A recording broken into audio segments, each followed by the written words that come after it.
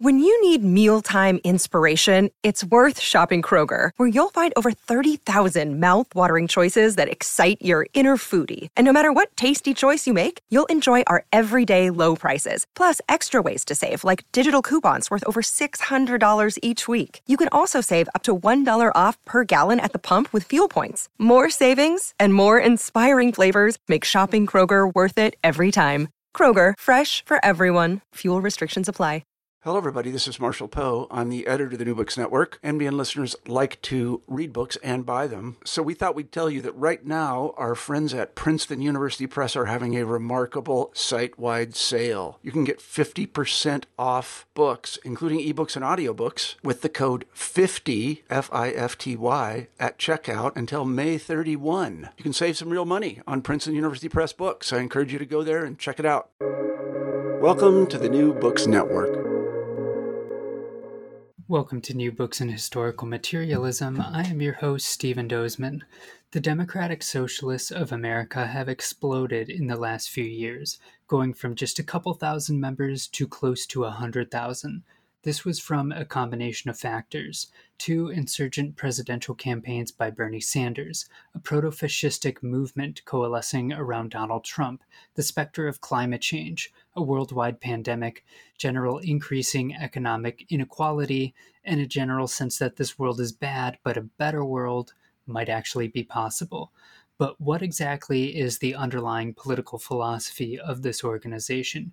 Is it actually for socialism or capitalism with a stronger safety net? Is it a subsection of the Democratic Party or an independent movement? And how does it see political and historical change actually happening? In order to answer these questions, my guest, Doug Green, has written a biography of the organization's founder, Michael Harrington. Starting with his early life in Jesuit education, Green tracks Harrington's political development through the 1950s all the way up to 1982 when he founded DSA. Along the way, Harrington developed a conception of political change that would happen within the Democratic Party, a conception that still clearly animates the approach of many on the left today. Written as a comradely critique, the book manages to give a genealogy of many of the tensions that still run through the contemporary left, and offers a sobering assessment of what can actually be accomplished when playing by realism's rules. Doug Green is a freelance writer and historian in Boston. He is also the author of Communist Insurgent, Blanqui's Politics of Revolution. His writing has also appeared in a number of outlets, including Left Voice. Doug Green, welcome to the New Books Network. Hi, glad to be here. Yeah, I always like to kick episodes off by asking guests to introduce themselves. So could you maybe just tell our listeners a bit about who you are and what your work, research, and writing tends to focus on? Sure. I'm Doug Green. I live in the greater Boston area. I'm a Marxist historian. I do a lot of, I'm a biographer. I focus a lot on 19th and 20th century Europe and the United States. And I'm the author of 3 books. So there's Communist Insurgent, Blanqui's Politics of Revolution, which is about the 19th century French communist, Louis-Auguste Blanqui, A Failure Vision, Michael Harrington and the Limits of Democratic Socialism, which we're talking about tonight, and a forthcoming book called The Dialectics of Saturn on the Question of Stalinism, which that will probably be out in a few years. Yeah, I look forward to reading that as well. So to kick off discussing this book, I'll just say that as a relatively young person and someone relatively new to left politics, I, like a lot of young people, came left kind of partly because of Bernie, partly in response to Trump. You could add the specter of climate change, capitalist crises, all these sorts of things. And I found an American left that was kind of in something of disarray and split by certain tensions and debates and discussions about, how best to orient ourselves to our current moment. And I found this book really helpful for kind of being, in its own way, a genealogy of some of those debates. And I suspect that's a lot of why you decided to write it. So I suspect I'm kind of answering my own question. But to kick things off, why did you decide to write about Michael Harrington, someone who you clearly have a lot of disagreement with. Why did you feel it was worth writing this sort of biography, or important to do so? So I think the biggest reason to write about him is within the last 5, 6 or so years, the organization he founded, the Democratic Socialists of America, has grown from roughly 5,000 members to close to 100,000 members. And it's the largest self identified socialist organization in the country since World War II. So to me, it makes sense actually to kind of go back to the beginning, like who founded this organization, what were its politics, and do those politics still dominate, influence DSA? And as someone who's much farther to the left of Harrington, I kind of am in the camp that his politics cast a large shadow over DSA, both historically and currently. And I think those politics are not actually going to help get the working class to socialism. And it's important to understand those politics so we can hopefully come up with a better form of politics that can get us to socialism. Yeah, that's a great introduction to the book, I think, and what you're trying to do with it. So to kick off the story, you start with Harrington's early life. He grew up in a Jesuit education and also had an ongoing relationship to religion, but it was always somewhat ambivalent. He was always kind of moving in and out and kind of always trying to figure out where he stood in relationship to faith. And it did, in various indirect ways, speak or influence much of his other politics. So I'm wondering if you could speak to maybe some of his early kind of intellectual quest and how certain intellectual or spiritual and political seeds were maybe planted in his early life. Sure. So, I mean, he's born into a very Irish American family, and it's not like the Irish Americans on the East Coast at that time, which are very invested in what's going on in the Irish homeland.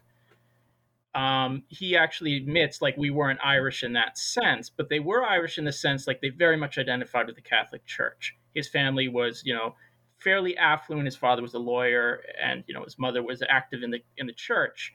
So he was basically brought up in the faith, and he had a Jesuit education all the way, through primary, high school, into college. And he absorbed and believed fervently all those Catholic ideas. And part of, the Catholicism that he absorbed was, first of all, that the Jesuits felt that they were at war with modernity. And that was something he kind of absorbed. And the Jesuits were opposed to ideas of like cultural decadence, decay that they saw coming from modernity that Harrington did not like, and actually influenced his ideas on, the counterculture, which he also saw as decadent later on. And furthermore, he also, he says this in one of his memoirs, that ideas have consequences. That's something he learned from the Jesuits. And there was this conception about living his faith. The other thing that he absorbed from the Catholic Church, and just his general background, was also a deep-seated anti-communism. The church is fervently anti-communist, and when he went to Holy Cross, it was celebrating Francisco Franco, the HUAC, and the Red Scare. But his wasn't quite he certainly wasn't any form of a fascist or anything like that. He was very influenced by also a social justice Catholicism from Pope Leo XIII's encyclical on social justice from, I believe, 1893, which was kind of supporting unions and workers' rights to a certain extent. So he was influenced by that. But he was torn because, he was, in his young years especially, he was, he kind of had a romantic sensibility to him. He was very interested in like existentialist literature and everything.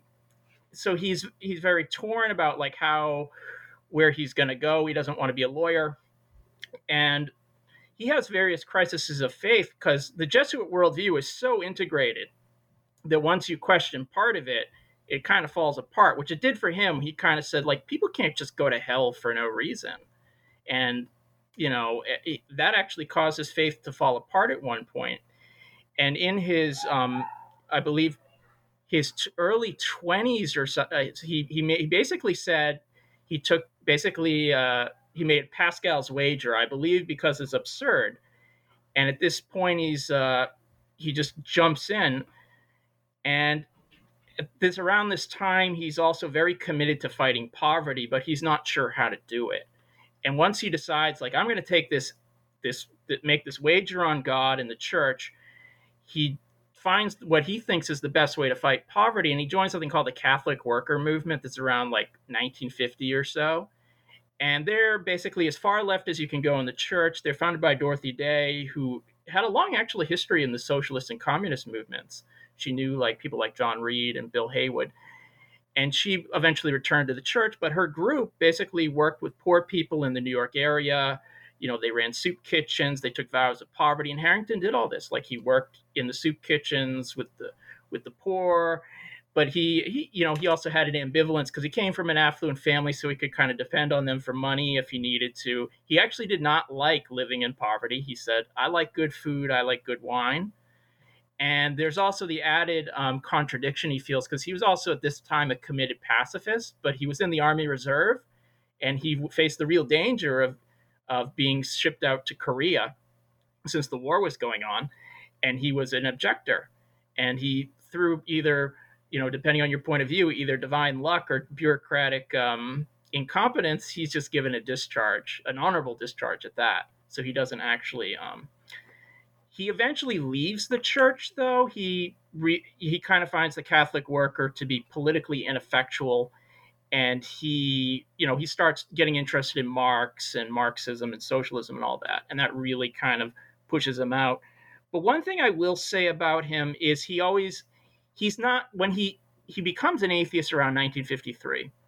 And he never returns to the church. But he's not someone who hates the church. He has a deep fondness for it. He considers himself culturally Catholic.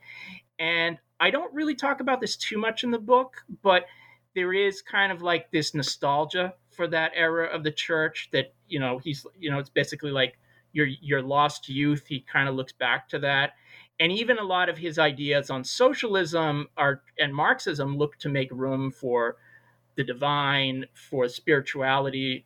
And he even justifies some of his like political choices as almost a Pascalian wager, just albeit, a secular form. But it's kind of interesting that he still takes that with him even after he, leaves the church. Yeah, jumping right off of that, leaving the Catholic Workers' Party and looking for another way to be politically engaged, he would eventually find himself in the Young People's Socialist League, and would encounter, among others, Max Shachtman, who himself was for a time a Trotskyist in the American left, along with James P. Cannon, but was starting to split into a different political direction.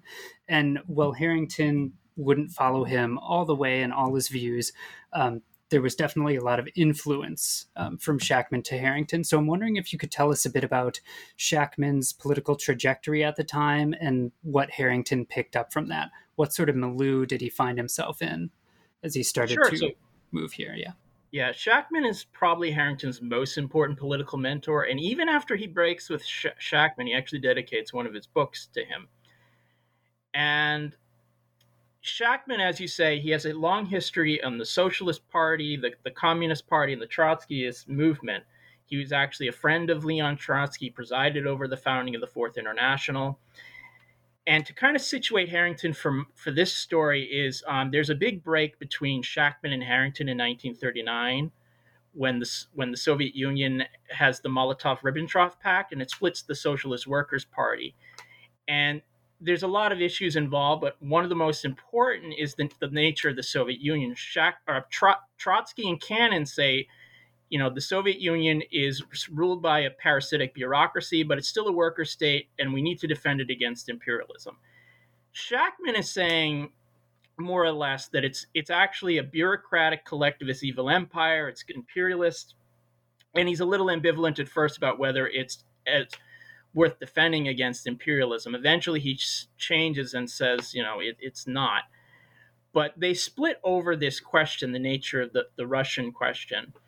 And during World War II, Shachtman kind of moved initially from being this kind of third campus who's neither East nor West, but international socialism, to basically saying, listen, the Soviet Union is actually objectively worse than Western capitalism, and we need to critically ally with the forces, against with liberal capitalism against it. This doesn't happen all at once. There's like a lot of fits and starts in it, and it comes out in a number of ways. Like Shachtman allies with like liberal bureaucrats in the labor movement, people like Walter Reuther, and because he considers the Stalinists to be the greatest danger to the labor movement. And so he's definitely moving away from like a revolutionary conception. And he drops, I believe, around 1948, even calling himself a Trotskyist, however heterodox. So, and by the 1950s, his group, which was originally the Workers' Party and at this point is the Independent Socialist League, they're not even seeing themselves as a vanguard. And they're officially opposed to the Korean War, but Shachtman has this idea that, there's Stalinist imperialism and we need to support the democratic labor movement in South Korea against it. It isn't the official policy of the part of his organization, but it's almost offering backhanded support for the Korean War. So Shachtman is moving this very rightward direction when Harrington encounters him. And Shachtman also develops these ideas about kind of trying to go into the Democratic Party and support progressive labor people involved, which eventually becomes realignment. So in terms of three things, the nature of the Soviet Union as this evil empire, about supporting, progressive or liberal wings of the labor bureaucracy, and the realignment of the Democratic Party, Harrington inherits all three of those from Shachtman, and those pretty much become his North Star for his political life. And far more than Shachtman, he really develops realignment into a full-fledged strategy. But there is certainly later on, and we can talk about it obviously, there are breaks between Harrington and Shachtman, but I would argue that it's more over details and tactics as opposed to anything of principle.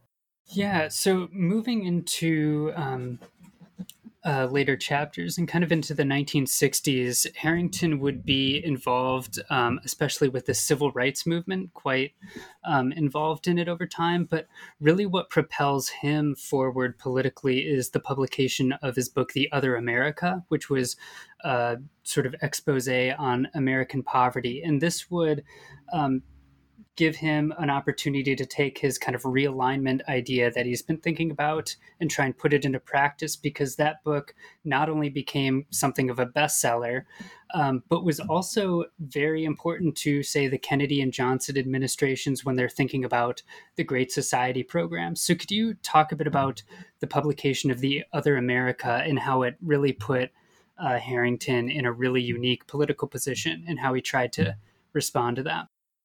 Sure. So The Other America was published in 1962. And at first, Harrington didn't want to write it, but he's kind of prodded into it by some friends. And he did write it. And if you read it, you can read it in an afternoon. It's probably one of his best books. Like, it's well written and everything. And it's this expose on poverty, how it affects Black people, white people. And keep in mind, he's coming from an era where supposedly all the great questions have ended about, inequality in the United States. We're at the end of ideology, and this is the most affluent society. He's saying, listen, there are tens of millions of people in poverty in the country, and he goes into it and he draws on experience from the Catholic worker movement, his own journalistic investigations, etc. And if one reads this book, it's filled with like a lot of moral outrage. It's very clear, evocative. But it's also interesting. Keep in mind, he from the early 50s, he considers himself a Marxist and a socialist, but this is not a Marxist or socialist text. It doesn't, if you were a Marxist, and you're expecting that from the text, you won't find it. Because he basically says, to solve poverty, we need to appeal to the good liberals, the people in power in the federal government, to basically complete the New Deal and end poverty. So this is not calling for revolution, it's calling for renewed reform. Now, at first, the book sold okay, but what really put it on the map was actually a review, I believe, in the New York Review of Books by Dwight MacDonald. And that book, it was a that review got into the hands of John F. Kennedy, and who was thinking about like doing some kind of anti-poverty program. So it helped inspire some of that. And also the review helped boost sales of the book. But as Kennedy was actually thinking about those anti-poverty plans, he was assassinated. So when Johnson came in, he decided, I'm going to do it. We're going to attack poverty. And that becomes the Great Society programs of the 60s. And as part of it, actually, because Harrington essentially, shoots to stardom because of this book. And Harrington is kind of annoyed by that later in life. He's like, I write other books, because he's always introduced as the author of The Other America. But anyhow, when Johnson does the Great Society programs, he brings Harrington in to the White House. So for about 2 weeks, Harrington is there. He's meeting with Sergeant Shriver. He meets the president. And Harrington's kind of aghast at like how they're just throwing all this money out. Like, we can do 10 million here, 20, all that. And he's kind of amazed at this. But Harrington actually he wants them to spend even more money than they're suggesting for these programs. So he eventually leaves the White House after just a few weeks. And they do push all like these all the programs of, Medicare, Medicaid, all of that. And Harrington actually thinks it's insufficient. He thinks, listen, this is like not as strong as like the welfare states in, say, Western Europe, which he really likes, in like Scandinavia or Britain. But Harrington is he still defends the Great Society. So for him, he thinks, against conservatives, but he just thinks it doesn't go far enough. So for him, it's like The Other America propels him into intellectual stardom. And it kind of showcases a lot of his political ideas just in that text about reform, about, a focus on welfare programs, and, appealing to the conscience of the liberal elite is where he's kind of looking for change. Yeah, I want to tease out something you were alluding to just now about this appeal to this new kind of liberal class of kind of, maybe you could call them petty bourgeois or, middle managers. So he's moving, in terms of thinking about how social and political change happens, he's moving away from this idea that the working class or the proletariat is kind of the engine of history, and instead thinks that, authentic revolutionary Marxism somehow translates into appealing to this new middle class. Could you maybe speak to that? Like, what's he actually getting at in terms of his theory of social change? So this is what I call his strategy of realignment. And I'll get into like all the question about like, appealing to that. So basically he wants to answer the question, why in the United States do we not have like a socialist party like in Britain or France or wherever? And how do we get one? And then how do we get to socialism? And all this kind of goes into that. So basically he's like, well, on the one hand, we do have a socialist movement or party. It's a secret one. And he says the mainstream labor movements of the American Federation of Labor and later the Congress of Industrial Organizations, which fused and become the AFL-CIO, they're effectively the Labor Party. But the thing is, they're subsumed in the Democratic Party. They're part of that. And he thinks that they have essentially a social democratic program. It's kind of very strange to think that about some of those people. Like George Meany was the head of the AFL-CIO at that time, but he's a notorious racist and anti-communist. And very hard to call him any form of liberal or leftist, but Harrington thought so. So on the one hand, he sees that force in the Democratic Party. On the other hand, he says the old Marxist conception of just two classes of the bourgeoisie and the proletariat is outmoded, because there's this new class, of managers, technicians, this kind of technocratic elite, however you want to put it. He calls it the new class. And he says the new class is emerging. But there's a danger, because in Eastern Europe, he says, all these new class people, they became, the rulers of the totalitarian states in Eastern Europe and the Soviet Union. But he says in the West, in Europe and the United States, that is still an open question whether that can happen. Because he sees progressive tendencies in them, because many of them are still in colleges. and they're involved in the civil rights movement and other movements. So he sees them as a potential movement for change. And he's also looking, to the civil rights movement, the women's movement, and he thinks that they can become a new majority. But he thinks they'll find political expression in the Democratic Party. Now, Harrington knows the Democrats are basically run by the capitalists and the racists, but he thinks if this new majority of the new class, the labor movement, and others, if they work hard enough in the Democratic Party, they can push out those other forces of the racists and the capitalists, and they'll go to the Republican Party. And then you'll have a more or less proper two-party system of social democrats and, a more pro-capitalist party. And that new realigned Democratic Party will institute changes to give it a welfare state, and eventually we can go from that to socialism. And it's a very peaceful, gradual process. And he actually is very explicit in one of his writings. He says, realignment is the only place where true political beginning can happen.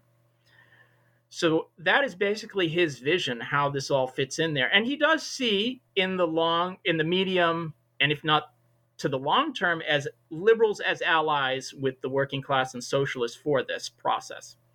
And he thinks you have to have an outside force to pressure, because he is actually at one point the leader of the Socialist Party. So he sees like this inside-out strategy as part of realignment.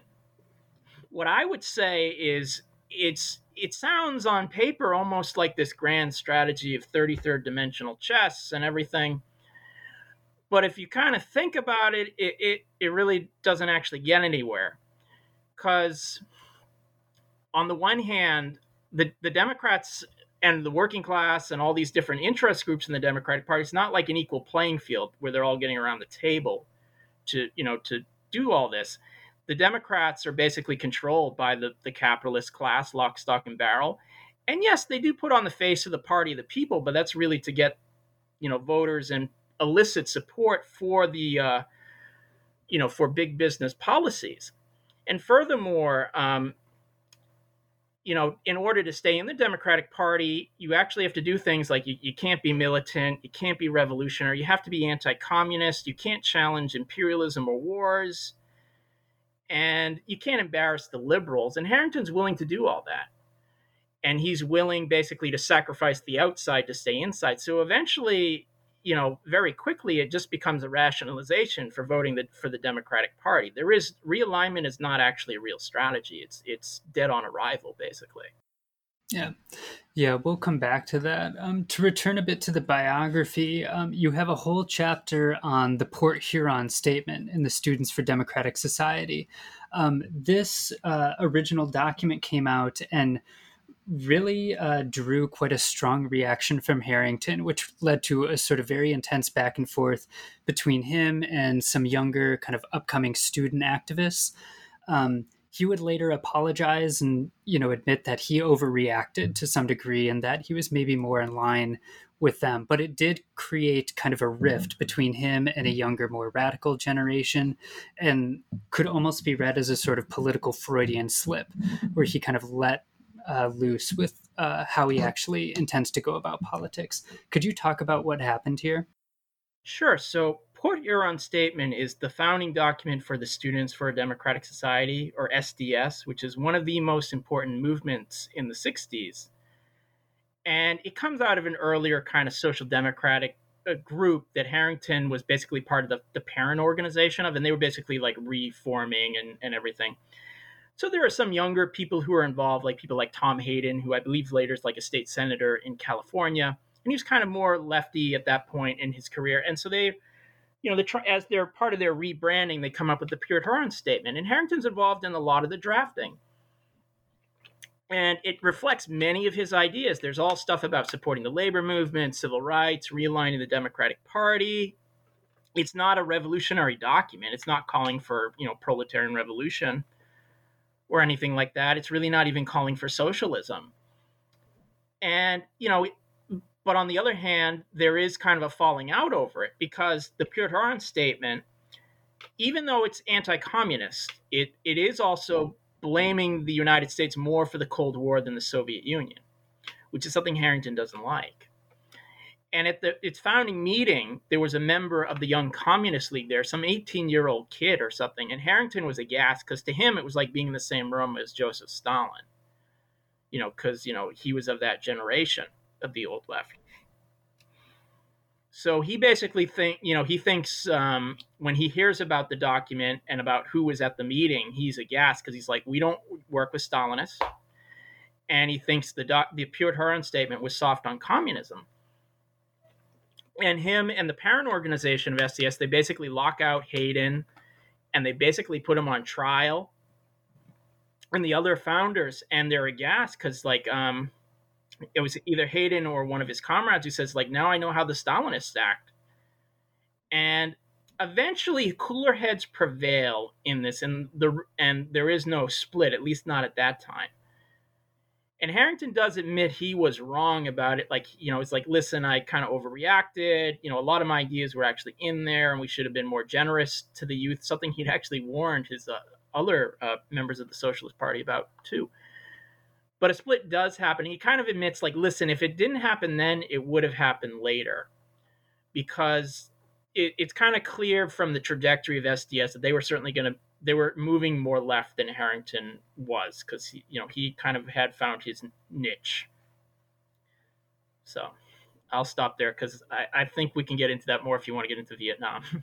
Yeah, I was just about to ask, moving along into the 60s. So Harrington has some interesting takes on Vietnam. He's following Max Shachtman to some degree and just kind of coming up with some odd positions for a socialist to have on international diplomacy and, foreign policy from the United States, the war in Vietnam, that sort of thing. Could you speak to kind of how they oriented to that and what it kind of where we see Harrington going politically? Sure. What was the kind of underlying logic between his orientation? Right.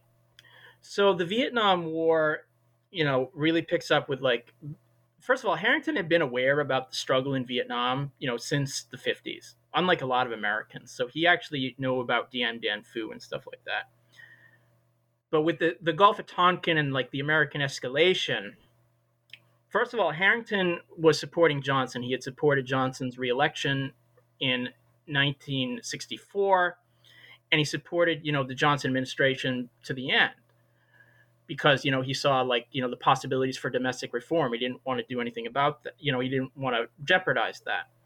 When it came to Vietnam, now Harrington was not this bloodthirsty person who wanted to just, nuke them or something. He does say in paper multiple times that we should, the war is wrong. We shouldn't support it. But there's all these kind of caveats that are important because there's sometimes a very strange debate I've seen amongst socialists about it's defenders of Harrington will say, well, he opposed the war on paper, all this. And it's yes, he does. But it's about how to oppose the war. And Harrington's idea is if you accept the logic of realignment about what he's doing, and then, Shachtman is for this too, is you can't embarrass the liberals. You can't be militant. You can't do anything illegal like burning draft cards. If you're going to have anti-war protesters, you cannot have communists there. You cannot support the National Liberation Front in South Vietnam. You basically have to blame both sides, but of course more the communists. So basically, you can't do anything that in practice could end the war because you need to stay in the Democratic Party, allied with the liberals, and you basically have to turn a blind eye to imperialism for that. And for SDS, more or less, is moving to militant action. They have protests. They organize that there are communists there. There are people who support the National Liberation Front. And a lot of members of SDS are burning draft cards. They're doing all kinds of illegal and militant actions. And Harrington won't have that. And eventually this actually causes a split between them in 1965 or 6. So basically, on paper, he's certainly opposed to the war, but he wants to keep it in respectable boundaries. Which means basically that he's not willing to do anything in practice to end the war because he puts realignment and the needs of supporting the Democrats first. Yeah, and in the wake of this, Harrington would also resign from the Socialist Party. Could you maybe speak to that split he would eventually have? this is also, a split he has from the left as well, in SDS, as they're kind of moving more in a more militant direction. Where was Harrington at this time? Yeah, so he splits with the socialists in the early 70s, and it's kind of interesting. So on the one hand, it's also split with Shachtman even more than the Socialist Party. Because on the one hand, Shachtman is moving in a even more right-wing than Harrington, because he's basically writing off the whole new left. He's supporting all the labor bureaucracy. And Harrington's like, listen, we need to support the more moderate elements of the new left. We need to support the liberals in the labor bureaucracy. And furthermore, Shachtman is total gung-ho for American victory in Vietnam. And after the Tet Offensive, Harrington, after more the election of Nixon, Harrington is more willing to come out openly against the Vietnam War. For him, it's probably a bit easier at this point because it's not really, I should add, it's not like a principled position on his part because there's a Republican in the White House. So it's very easy to be against the war at that point for him. And a lot of the ruling class is in that point as well. They're saying, we need to pull out. So this is causing, weird factions in the Socialist Party that like bubble over the next few years. And, sometimes people they note the weird splits on Trotskyism or Maoism. The Socialist Party by 1972 has like the weirdest split. Harrington and his faction are backing George McGovern, who's like a liberal, kind of supporting the moderates in the new left, and is for like a withdrawal from Vietnam. And Max Shachtman and his crew are essentially backing Richard Nixon and the continued war in Vietnam. So that's the party of Eugene Debs with, that's how it splits down the middle. And Harrington resigns around, 72, 73. And he basically says in his resignation letter, like, you guys have gone too far. I'm actually more true to our original vision of realignment and Shachtmanism and all of that.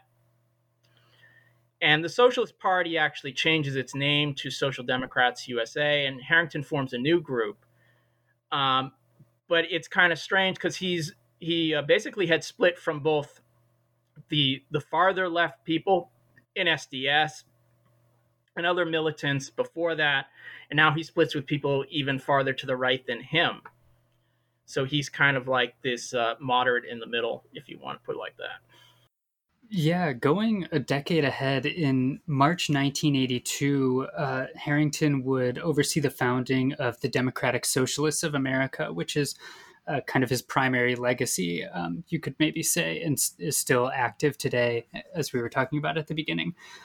Could you speak to the original political and social conditions that he founded it in, and what his vision for DSA was? What were his hopes and ambitions for this party?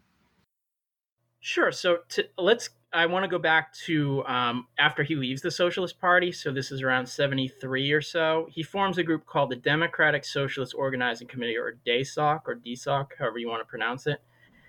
And he's basically the acknowledged leader. It has a lot of other socialist intellectuals, social democrats, people like Irving Howe, a lot of kind of like left and liberal bureaucrats in the labor movement, a lot of like these kind of moderate academics and whatnot. And its basic idea is to realign the Democratic Party.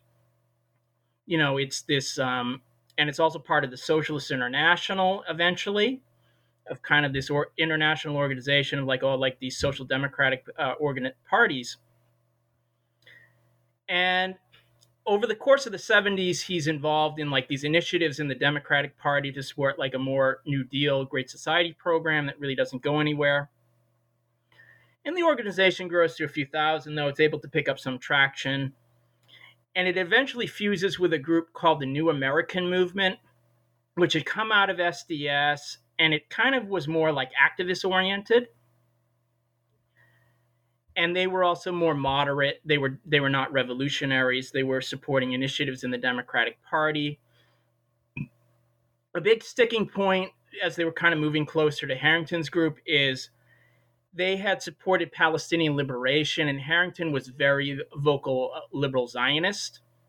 So he was very much opposed to the Palestinian liberation struggle. And there's a compromise reached of supporting a two-state solution between them. And they form a group in 1982 called the Democratic Socialists of America. It's 40 years and like 6 months now. So, and Harrington's the acknowledged leader. It's about 5,000 to 6,000 members, and their program is essentially the program of Harrington. It's, we're going to have realignment. We're going to have a reformist democratic path to socialism. And I should add, it doesn't see itself as a party. It's not like the Communist Party or the Socialist Party. They see themselves as working as the left wing of realism. And by that, it is within the Democratic Party. It's very electoralist. It supports all these candidates. And there are members of Congress in the 80s who are members of DSA. I believe Ron Dellums is one. I can't think of any others off the top of my head, but that's basically their program as they enter the 80s and like the beginnings of Reagan administration and whatnot. Yeah, jumping right off of that, one of their first opportunities at a serious realignment would come in the form of Jesse Jackson's presidential campaigns in the kind of Rainbow Coalition. So this, given Harrington's background as a civil rights activist and his longstanding commitment towards trying to offer up kind of reform candidates, Jesse Jackson should have been like a primary, way for him to approach doing that. Could you talk about what he did with Jesse Jackson in those elections, those campaigns? Yeah. So Jesse Jackson was forming something called the Rainbow Coalition, which is probably the best chance for realignment in Harrington's lifetime. It's kind of this progressive, social democratic ideas, both in domestic policy of like New Deal, Great Society. And it's very anti-intervention in Central America, which is a big deal at the time. It's opposed to apartheid in South Africa. And it's for the recognition of Palestinians. And it gets a lot of trade union support, civil rights support, all the kind of stuff Harrington kind of likes from, a vision for realignment. But Harrington doesn't support Jackson for the reason the official labor movement was supporting Walter Mondale, and Harrington refused to do that. And he considered Jackson a bit too radical at the time and everything. And the thing is, Jackson himself, he ran a very top-down organization and was very electoral focused, and it wasn't willing to really challenge the Democrats at the end of the day. So when he lost the primaries, he got in line with Mondale. And so Harrington basically, he didn't support Jackson in 84. He does in 88 when Jackson's a bit more moderate, although he's very careful to whisper to Jackson, like, if you don't want me to write speeches for him, I won't, but if you do, I'm happy to do it. But Harrington's actually a bit more excited about Michael Dukakis. He might have been the only person in the world who was excited about Dukakis at the time. And, as someone from Massachusetts, that's kind of funny. So, and the thing is, though, the relation between Harrington and Jackson is kind of the same for all these realignment efforts. Because going back to the 60s with the Mississippi Freedom Democratic Party, and then there was some stuff in the 70s with like the Progressive Alliance. To stay inside the Democratic Party, you have to make all these compromises. And Harrington is always willing to do that. He's always willing to support the labor officialdom and the Democratic Party establishment. So to him, that's what comes first, which means his own plan, his own ideas for realignment, he's not willing, he's always willing to sacrifice it to stay in the Democratic Party. And he does that with basically Jackson. And, all these kind of movements within the Democratic Party, they face that contradiction. And unless they're willing to like leave the Democratic Party and challenge them, it kind of shows they're just like, they're a housebroken opposition. And, Harrington's basically the ideologue for that. So. Yeah, so it's at this point in the story that Harrington passes away. I believe he passed away of cancer in 1989. But you offer in the end a very long appendix kind of teasing out what we could maybe call Harringtonism. So I'm hoping we can maybe just kind of go through some of the main ideas. One you bring up is spiritual materialism, and it's Harrington's response or alternative to what he considers kind of a vulgar Marxism or historical materialism. Could you maybe explain what exactly he means by this? Yeah, so he blames spirit. He doesn't like vulgar materialism, which is basically just historical materialism. He blames that on Engels' so-called distortions of Marxism, which is not true. And he basically wants to make room in Marxism for the spiritual consciousness. He thinks that traditional Marxism doesn't focus on ideas and culture enough, which again I don't think is true in either Marx or Engels.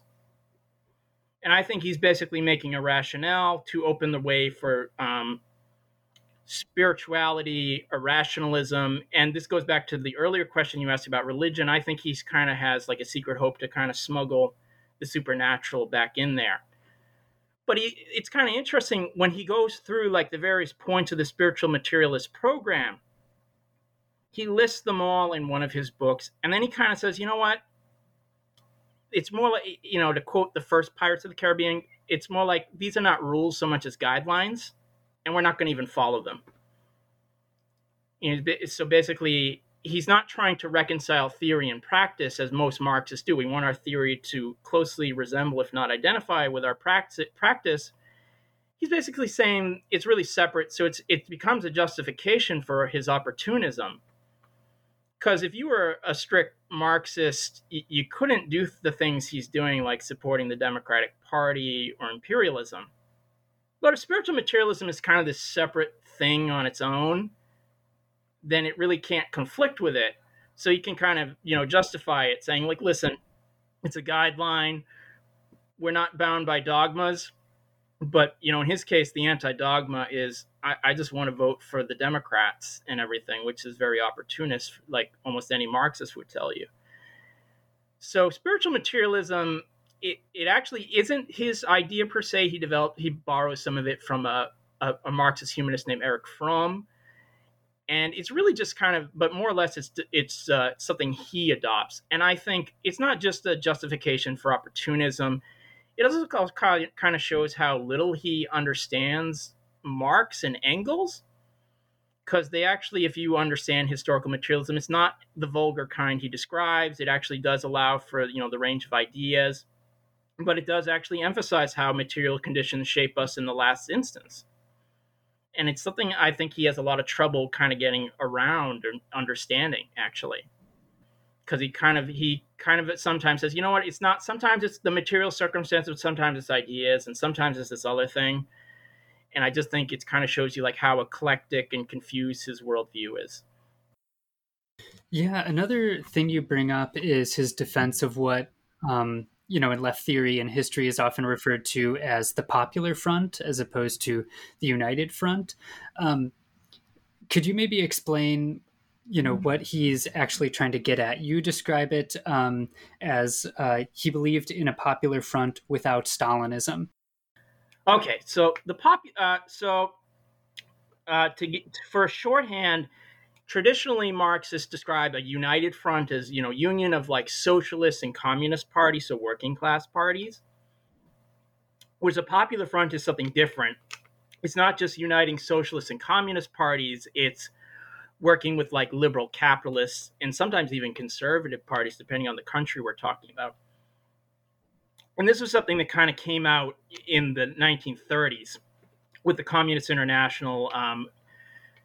And basically to fight fascism, the Communist International said that all communists need to ally with liberals and socialists. But in practice, it became kind of this anti-revolutionary force in places like Spain, especially, or France. In the United States, it had a slightly different effect because the Communist Party went from being this very militant revolutionary organization to supporting FDR and the New Deal. In the labor movement, they were very much kind of breaking on like a lot of rank and file militancy. They were embracing American nationalism. And during World War II, they were breaking strikes. They're supporting Japanese internment. So they basically became like these militant foot soldiers for the New Deal. They ended up, and it sounds strange that someone like Harrington, who's a supposed anti-Stalinist, would embrace this. But if you think about it, the Communist Party after 1935 is not actually acting like revolutionaries, are they? They're not acting like communists. In fact, by supporting liberals, by supporting labor bureaucrats, by supporting nationalism and refusing to oppose imperialism, They're being social democrats. They're being democratic socialists. So Harrington, kind of likes that. That's basically the communists. Their dirty little secret is they're acting like the ideal of social democrats. And for Harrington, it's like, that's pretty good. If we just get rid of like all that allegiance to the Soviet Union and Stalin, that's kind of what we want. Because historically, in other places in Europe and the world, social democrats have done all that. They've not opposed imperialism. They have been brakes on labor militancy and rank and file and revolutionary movements. And they supported like all like these capitalist governments. And that's basically what he wants to do. And so that's kind of where that comes from. And it's kind of like one of those, Hegel would call it like the cunning of reason here, or unreason if you want, is like he comes out of this supposed anti-Stalinist tradition, which is opposed to the Popular Front tactics, but he ends up embracing it under his new guise of democratic socialism. And yeah, so you'll actually find again, he looks very fondly on this era when, communists act like democratic socialists. Yeah, another area I'd like you to talk on a bit is his thoughts on foreign policy, or put another way, imperialism. He tended to assume a certain sort of benevolence on the part of the United States when it was engaging with other countries, particularly in the third world. He didn't tend to see it, our actions, as motivated by any sort of, economic imperatives, for example. How did he see that kind of international dynamic playing out?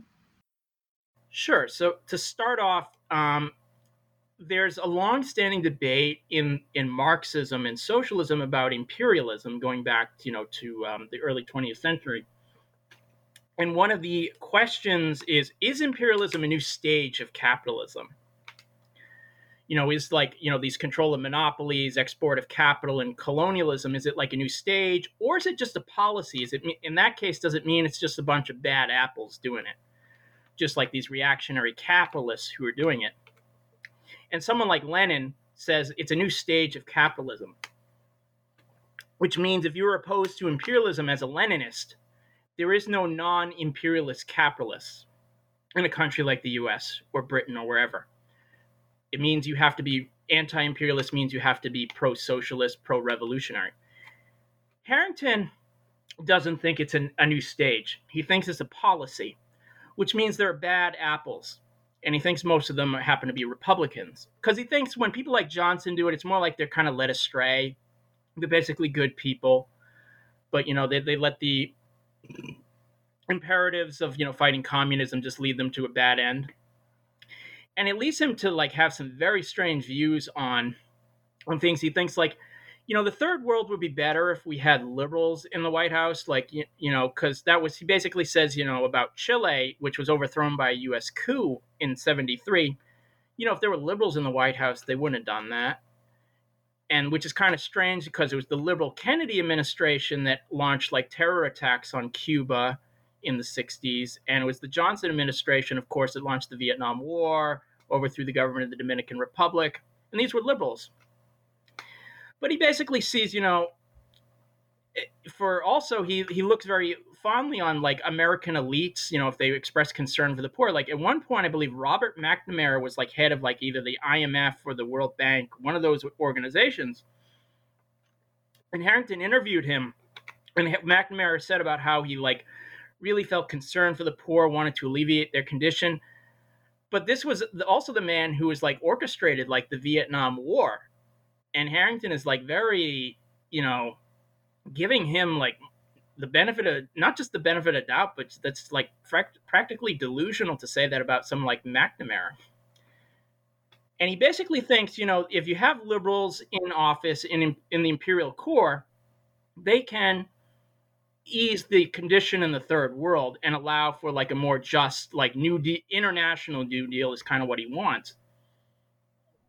But he really has nothing to offer people in the third world because he basically sees that they're suffering, in domination and poverty. But he thinks revolutions will just lead to Stalinism and totalitarianism. So he says, don't do that. But he can't see any other way out aside from, just kind of, help pressure the liberals and, be nice, and eventually we'll have a global New Deal. But it's basically just saying to people in the third world, sit on your hands and wait until we have nice liberals who will save you. That's kind of what he wants. Because, if he refuses a revolutionary option, he really doesn't have much left aside from good intentions and hope. And, that's really not going to get you far. Yeah. One last thing I want to tease out. You already alluded to Harrington's misunderstanding of the nature of the state or the Democratic Party. But also he has a kind of ambiguous understanding or a misunderstanding of the state under capitalism. He sees it as just a sort of neutral place where if we can just get, as you're saying, kind of these benevolent liberals into office, then they'll be able to kind of pass the right sorts of reforms. And you argue that this is kind of a misunderstanding, particularly from a Marxist perspective. Could you speak to that? Yeah, so traditionally, Marxists, from Marx, Engels to Lenin, they see the state as an instrument of class domination, controlled by the bourgeoisie. It rests on, forms of violence. Certainly there are, it does use forms of consent as well. But Harrington doesn't even see a ruling class. He just sees an upper class. And he thinks the state is basically a terrain of struggle. If you have enough weight from like these kind of movements, he's hoping you can tip the balance and transform the state and, push things gradually towards socialism. And even in his transition, so he has no idea, no conception of Lenin, like smash the state and construct, some kind of commune or Soviet or something like that. In fact, he wants to use the good enlightened bureaucrats as like the stepping stones to socialism. And this is like, so, he envisions no form of force or violence involved, which is just like, it's just historically, it's just wrong. First of all, every revolution that's happened has involved smashing the existing state. And even these instances where people have tried to peacefully or democratically construct socialism or something much farther left, it's brought a violent reaction from the capitalists and the army and the state bureaucracies, etc. The Spanish Civil War is an example. Chile, which Harrington, had seen. And so this idea that the ruling class is just going to give up their privileges and powers is just something, it's just disproven by history. And Harrington just has such a vision of a gradual, peaceful, democratic way to socialism, and he can't consider that. So I don't even know, aside from, he does have, puts his proposals forward, but in practice, I don't see how it happens. It seems like it requires some form of magic to happen. Because if you actually look at the scales of history in Russia, China, or wherever, the transition to socialism has not been that. And the idea of the state as some kind of neutral apparatus, I think, has been disproven. Certainly the state can maneuver, and sometimes it turns against particular capitalists, but it's ultimately their instrument. It's not a working class tool. Yeah, I want to bring things up to speed in the current day and ask, so DSA, as you said, has kind of exploded in just the last few years. Bernie Sanders, well, technically a Democrat, was kind of somewhat seen as a DSA candidate, symbolically at least, and ran a couple insurgent runs. You've got AOC in the squad, as well as a lot of other people in kind of smaller local offices who are representing DSA. But it doesn't seem to be building to anything. It's very much still oriented towards this kind of reformist approach, around orienting towards the Democratic Party. So would you say this is kind of what Harrington would have wanted? Is this what he kind of hoped for the party to eventually become? I think in broad strokes, yes, actually. I mean, Bernie Sanders, you're right. He was the DSA candidate because they did endorse him 2 times. And he was safely running in the Democratic Party. He says, he can give a nice speech on inequality, but, Sanders is very much a supporter of, Israel, supporter of American wars. And it's true that in the last 5 or 6 years, DSA has exploded in terms of membership, and they have about 100 members elected to office. AOC, Jamal Bowman, there's a bunch of others, but the thing is, almost all of them are Democrats. And if you actually read what people like AOC say, they're not planning a break with the Democratic Party. They want to bring the Democrats back to their New Deal roots, as they say.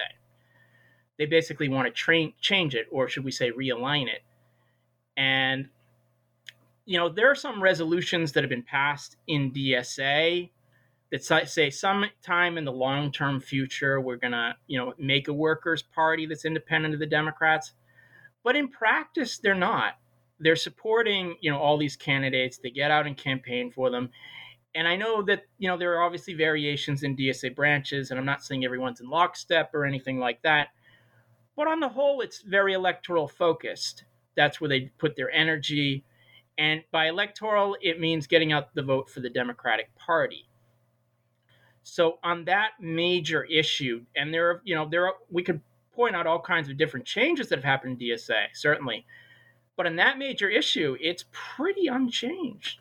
It's heavily focused on the Democratic Party. Yeah, it's still very Harrington-esque in content and orientation. Since you mentioned Bowman, I wanted to ask if there are any points in DSA where you think there are certain sorts of valuable tension starting to emerge. So like last summer around Bowman's support of Iron Dome, that would just be one example. But I'm wondering if you see DSA starting to kind of run up against the limits of its own strategy or orientation. Do you see certain tensions starting to emerge between maybe young and old, for example, or different factions? So the Bowman case is very interesting because, yes, he did vote for the Iron Dome, and that did cause a lot of outrage. I know there was back and forth over their BDS working group. It got dissolved. I think it's been reformed since then, and various branches called for his expulsion. So that's actually very encouraging, but there's also kind of limits even within that. And I want to be careful about how I phrase this, just because, again, it's encouraging that people are outraged by that. That's a very good thing. But on the one hand, and this is something like the DSA National pointed out when they refused to expel him, they're like, listen, Bernie Sanders also votes for these things, and we endorsed him. AOC has also voted for the IDF, and they haven't expelled her. And other DSA members as well, they're Democrats and everything. So they're kind of correct to point out the inconsistency on that, but they're doing it from an opportunistic way. I'd say if you were to actually oppose Bowman, you'd actually have to be consistent, and you would be like, yes, we should actually oppose AOC and all these other folks. And so it's an encouraging step, but it has to go farther. You have to be willing to if you're actually a socialist and an internationalist, if you're actually opposed to Zionism, you actually have to be opposed to Zionism and all the, people who call themselves socialists and support that. If you're opposed to American military spending, then you really shouldn't actually be endorsing figures like Bernie Sanders or other Democrats. And it also comes up to the fact that you cannot, discipline members of the Democratic Party as a socialist. It's their party. It's not yours. So in that sense, there are tensions there. I don't think there's been some kind of like fully fleshed out coalition that's like going to like institute some kind of like proletarian revolutionary program or something like that. I think if there are tendencies that exist, I think they're still groping for a way. I'm not super optimistic they'll find one, just because, you shouldn't. If you're a socialist and a communist, you don't have much going for you beyond like the fact you have principles in your program and stuff like that. And you can't be long-term in an organization that's willing to tolerate support for apartheid Israel, the Democratic Party, or imperialism, because you're going to discredit yourself and you're going to discredit your ideas. So, I mean, I think I don't think the weight in the organization exists for like some kind of majority split. There certainly have been people who have left. There might be a minority that can split. I can't say, and I don't like to predict the future too much, but what I would say is, it's important for revolutionaries to have their own organization and to exclude people who tolerate those kind of things. That legacy of Harrington is wrong as socialists, and we should oppose it. So where that goes, I can't give you like a roadmap, but again, it's encouraging first steps. I see limits to it, and I'll be curious to see where it goes. Yeah, so to tie this conversation off, you were just speaking about kind of the importance on the left of having, if nothing else, certain principles.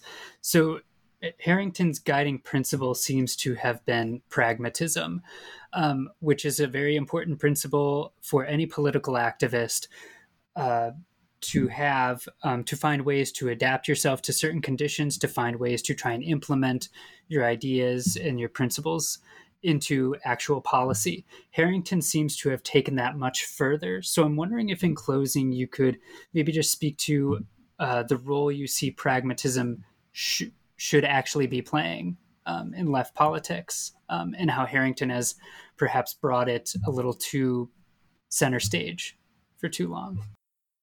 I mean, I'll say, to start off, I'm not a pragmatist, and I don't think pragmatism has a place to play in Marxist politics.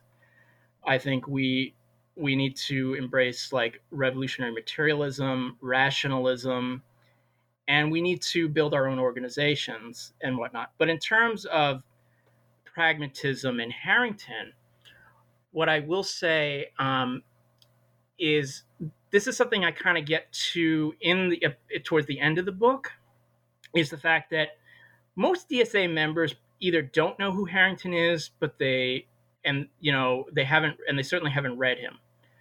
But in a certain sense, like his ideas like are still like they're kind of like unspoken common sense. Because yeah, obviously, you would be hard pressed to find a DSA member who knows what the hell spiritual materialism is.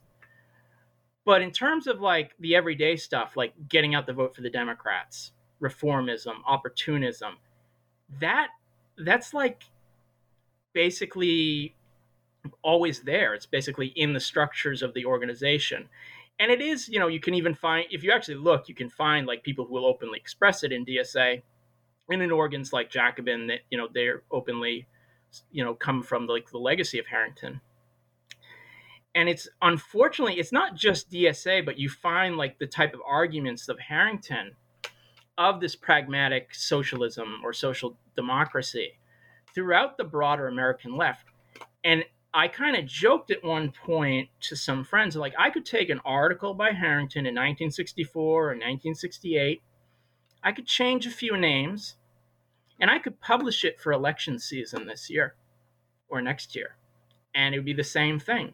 Because that's the thing that's valuable looking at like Harrington, not because you agree with him, because he actually expresses very coherently and in a sophisticated manner all these arguments for opportunism, for supporting the Democratic Party, for reformism. And his, articles for election season, you can find in like very poor manner in like, The Nation Today or Dissent or Jacobin or wherever, the same type of arguments, just with the names changed. And so you can find all of, that type of pragmatism, because I think going with what works and everything, it's, it leads to dulling down your principles, to sacrificing the organizations we need. And ultimately, Harrington's life and the whole history of realignment and supporting the Democratic Party, it doesn't get you to socialism. It gets you farther away from it. It makes Marxists into liberals and into foot soldiers for an imperialist party. And that's something I think we should oppose. Yeah, so that brings us through the book. So as a final question, I always like to ask, what, if anything, are you working on now? Do you have anything we can look forward to in the near or distant future? I don't have a current project that I'm starting, but I am going to be having coming forward is the book I mentioned in the very beginning called The Dialectics of Saturn, which is about Stalinism. So I'm going to be doing edits on that. It's going to be published from Rowman Littlefield within the next 1 or 2 years. And I'm basically looking at various debates around Stalinism from anti-communists, from people in the communist parties, from Western Marxism, from people in Trotskyism. And it was a lot of fun actually to write, just because, you got to really delve into like a lot of this. I got to dig into like a lot of this intellectual history, from everything from George Orwell to Adorno to the Black Book of Communism to Solzhenitsyn and Trotsky and all of that. It was a lot of fun actually to do. Yeah, look forward to that. So in the meantime, Doug Green, thank you so much for being with us. Oh, thank you so much for having me.